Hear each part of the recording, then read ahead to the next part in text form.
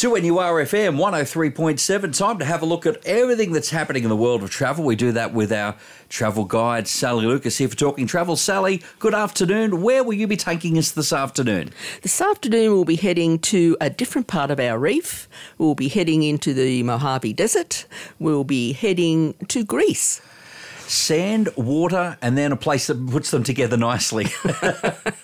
It's Talking Travel on the way at 2NURFM. 2NURFM 103.7 as we continue with Talking Travel. Sally Lucas is here, and what better way to kick off our holiday afternoon with heading to the Great Barrier Reef, Sally? Nice little bit of daydreaming for us. Well, it's a lovely part of our country, if only we could keep looking after it in a better manner, of course. But there is what they call a sweet secret on the reef, and believe it or not, it's Bundaberg. And it's got a lot of unspoiled beaches with direct access to the barrier reef, and you've got beautiful wildlife and produce in that region as well. Of course, it's famous for its rum, as we all know. But I'm not going to just talk about the rum. You've got islands there. You've got Lady Musgrave Island, and you've also got Lady Elliot Island. So it's the most southerly of the Great Barrier Reef Islands is Lady Elliot, and you've got a little landing strip on there, so you can actually fly out there on a 13-seater caravan aircraft. And it's famous for its birds and its marine life. There's around 200 species of sea, land and shore birds on Lady Elliot Island.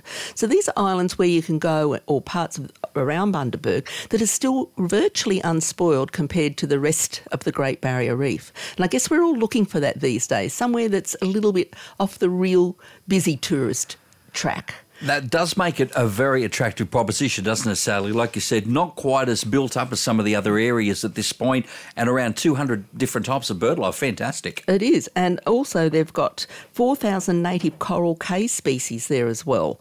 They've put solar power on the island, and you've got desalinated seawater process, so they're really looking after that part of the area for the reef's sake. You've got 20 dive sites around the island as well, which is fantastic. Now, Lady Musgrave, like Lady Elliot, however, you go out by a catamaran. It's a 90-minute trip, and there's no resort on that island. You can camp there, but this is, just an island where you can go. You can sleep over if you wish, but it's a lovely island just to go and wander around. Again, so unspoiled. Now, the other thing that Bundaberg's famous for, which people may not realise, is the beach called Mont Repos. That's a French word, so I'm imagining, I didn't look up the origins of it, but it might have been one of the original French navigators we got so many French names in and around Australia from those days, so I'm imagining it harks back to that. You know what, it might be, Sally, just could be. Yep, Mont Repos sort of means my resting place. So it's a lovely name to have for a beach anyway. Now, this is where you get the nesting place of the largest concentration of endangered loggerhead turtles in the South Pacific. So on reaching maturity at between 30 and 35 years, they return to their birthplace to nest each year. And that's between November and March if you're wanting to be there, when that happens.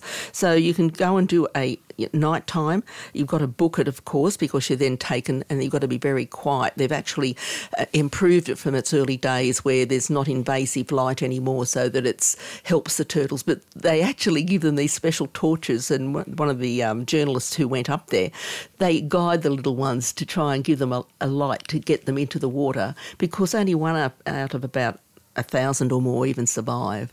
It's not many, is it? It's not many at all. But what a wonderful experience it would be to do that. And they've also got a wonderful centre there as well, where you can, get all the history of the turtles, etc., within that area. So if you're looking to go to the reef and you just think, well, I really don't want to go to a commercial part of the reef, I mean, obviously, horses for courses, as we always say. I mean, Hamilton Island, busy, busy, busy, commercial, etc., if that's your thing, But if you're looking for something that's a little bit off the beaten track, and you can do cultural tours there as well, like Indigenous cultural tours. So it's just that little bit more, I guess, relaxing. And the journalist who wrote this article that I was reading in one of the travel magazines said she just couldn't get over the beauty of the beaches and the white sand and how unspoiled they were. And you're just virtually there with hardly anyone else there, and the crystal clarity of the waters and the reef. She was talking to another lady there, and she reckoned the actual coral reef around this Bundaberg area was far better than up off the Cairns area. because it's been more well looked after and not as because it isn't as commercial. Who would have thought, Sally, the big secret of the Great Barrier Reef, Bundaberg, hiding there for us in plain sight all along? All along. All along. All right, a little bit more talking travel next to 2NURFM 103.7. 2NURFM 103.7 as we continue talking travel with our travel guide and expert, Sally Lucas. She's done the water, and now we'll stick with that sandy vibe, but across, Sally, to the Mojave Desert. Well, yes, and I'm referring to an article that was in the Sydney Morning Herald this week about, it was Qantas, but it could be any airline.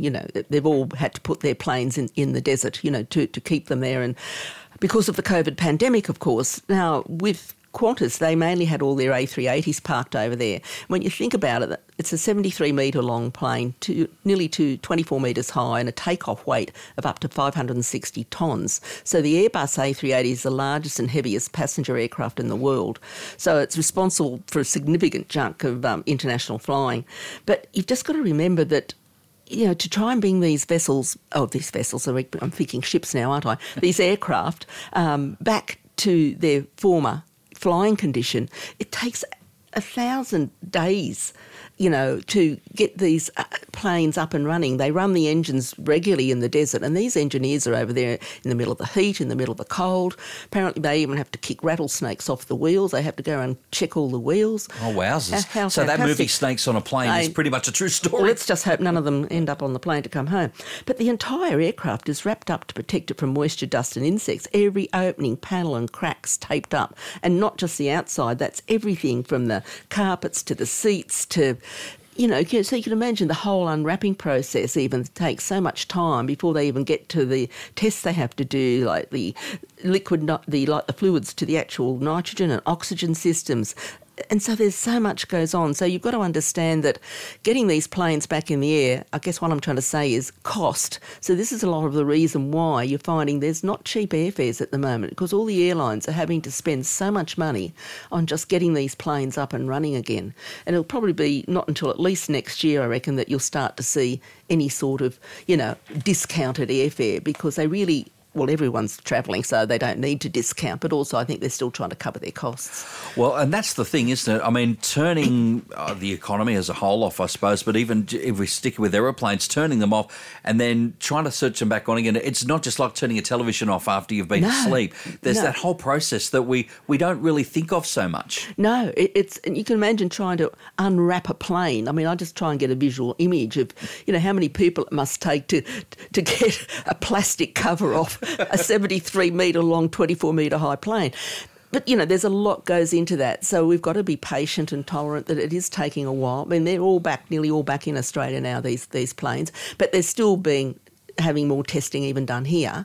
But they're saying they're going to, again, expire soon, the A380. So, again, we're looking at... But they can't afford to replace their fleets just yet because they've just only got them up and running, you know what I'm saying? So there will be new aircraft probably come into the picture, but that might not happen for another decade. Well, that's another side of it too, Sally, because, I mean, if you buy a plane and you know that generally you get X amount of years out of it, whatever that is, and I guess they kind of budget in, well, this is the amount of air travel roughly it'll probably have doing the same route here, there and everywhere, and it'll have this many people on it spending this much money. We take 3 or 4 years out of that and all of a sudden you are left with a couple of pretty big holes. I reckon. Very big holes, actually. That are filled by the snakes. Anyway, forget. Can you imagine trying to get rid of rattlesnakes? No, thank you. But anyway, let's just hope they do get rid of them all and they're not on the plane. That's the main thing. For sure. Yeah. Anyway, I just sort of wanted to explain that just so it lets people, or try to let people understand, or our listeners understand why, the situation is the way it is with airlines and fares, etc. at the moment. Is they've got a lot of costs that they've got to cover. All right. Hopefully, like you said, next year. Hopefully we get to next year, Sally, and we're not talking about next year still. Fingers crossed, Mark. I won't put an end date on that, but fingers crossed. All right. Yeah, absolutely. A little bit more talking travel. Sally will get into the hot deals for us next to 2NURFM 103.7. 2NURFM 103.7 as we continue with talking travel with our travel guide, Sally Lucas, who is here. Some hot deals, and I believe Greece at some point here, Sally, may be part of the picture as well. Certainly. Greece, legends and landscapes, eh? Step into a world of myth and magic where ancient art and culture flourished, philosophy was founded and gods were made. So there you go. That's an apt description of Greece. From awe-inspiring archaeological sites to sleepy towns and coastal treasures, Greece rewards with every twist in the journey. So this is a wonderful itinerary. It's a 12-day itinerary throughout Greece, and it includes 11 nights in hand-picked accommodation, a very experienced tour leader driver, mini coach transportation. You only have a maximum of about 18 people on this. You get 11 breakfasts, a lunch and 5 dinners. Also, you learn from the masters in a traditional Greek cooking class, and you go to Naxos, which is a wonderful island in the Cycladic Islands, and also you go to Sacred Delphi, which is just fantastic, a UNESCO World Heritage Site. It's an amazing ancient city to go to. So obviously you do start in Athens with this, and you go to Napoleon, which is going south, and then you end up at Naxos, which we mentioned, which is in the Cycladic Islands, and that's just a beautiful part of Greece, I can assure you. And after there, you're continuing on through even up to as far as Olympia. Of course, that's famous for the start of the Olympic Games, etc. And then from Naxos, you're going through the Corinth Canal, and as I mentioned, Delphi is included in here as well. So there's some lovely sightseeing included on that. Now, this is going to be about 12 days for just under $6,000 per person, and there are various different departure dates you can have a look at for that as well. So just keep that one in mind if you're really wanting to immerse yourself in Greece and its history and culture. A couple of nice cruises too, Mark. This is one from, actually, it includes Greece as well, sticking to the Greek theme. It starts actually in Athens, and you go through the Corinth Canal and you go into Delphi, then Corfu, and you go into Kotor in Montenegro, Dubrovnik, which is that beautiful old walled town in Croatia, Korčula, which is in Croatia as well, Hvar. This is all in Croatia, and then you go into Slovenia as well, and you finish up in Venice. That's a really nice itinerary. It's a 10-day, and it's on these beautiful yachts, Sea Dream, these beautiful masted vessels that are just absolutely gorgeous. Even the name sounds pretty good, doesn't it? Oh, it does. Sea Dream. Exactly right. And so that is from Athens, as I said, to Venice, and that's the 8th of December. This year. So that's quite a nice one if you're thinking of doing that. And if that's not your cup of tea, there's another one the Sea Dream have got, which is going from Nice to Barcelona and Malaga. So you actually go from Nice, starting there, you go to Sanary-sur-Mer, which is another little coastal town on that French Riviera, Barcelona, then you go to Palma de Mallorca in the Balearic Islands in Spain, Alicante in Spain, a place called Motril, but it's actually the port which will then let you go into Granada, and you go to Tangier in Morocco, Cadiz in Spain, and then you finish in Malaga. That's on the 11th of December as well. So there you go. That's some fantastic itineraries on Sea Dream. And for solo travellers, not to leave them out, Emerald Cruises, who has a range of cruises throughout the world, Europe, Vietnam, Cambodia, quite a lot of different areas, the Rhine and the Danube, French river cruises, they're all river cruises, but in those countries, they've got a special offer for solo travellers, and that's fantastic because often, you know, it's a deterrent. They have to pay usually a high supplement to travel as a lone traveller. Yeah, and that's the trick, isn't it? Because you don't want to pay that, so I'm not going on this trip, that trip either because of that. And it can add up to quite a lot. So they've got a no single supplement on selected cruises of the Rhine, Danube, France and Southeast Asia river cruises as well.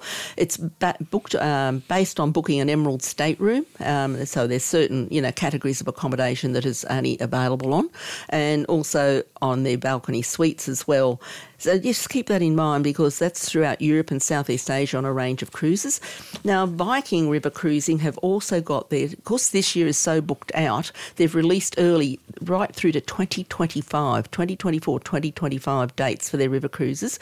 But you've got to book by the end of April, and they've got an early bird saving on that if you want to secure that and lock that in before the end of the month.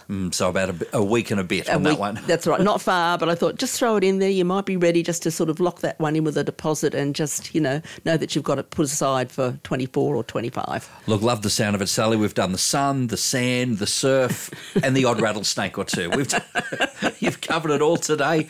A great talking travel. You have a great week, and we'll talk to you next time. Certainly will. Thanks, Mark. That's our travel guide, Sally Lucas, wrapping up Talking Travel this afternoon. The latest news and information out of the Hunter newsroom on the way at 2 o'clock for you on 2NURFM 103.7.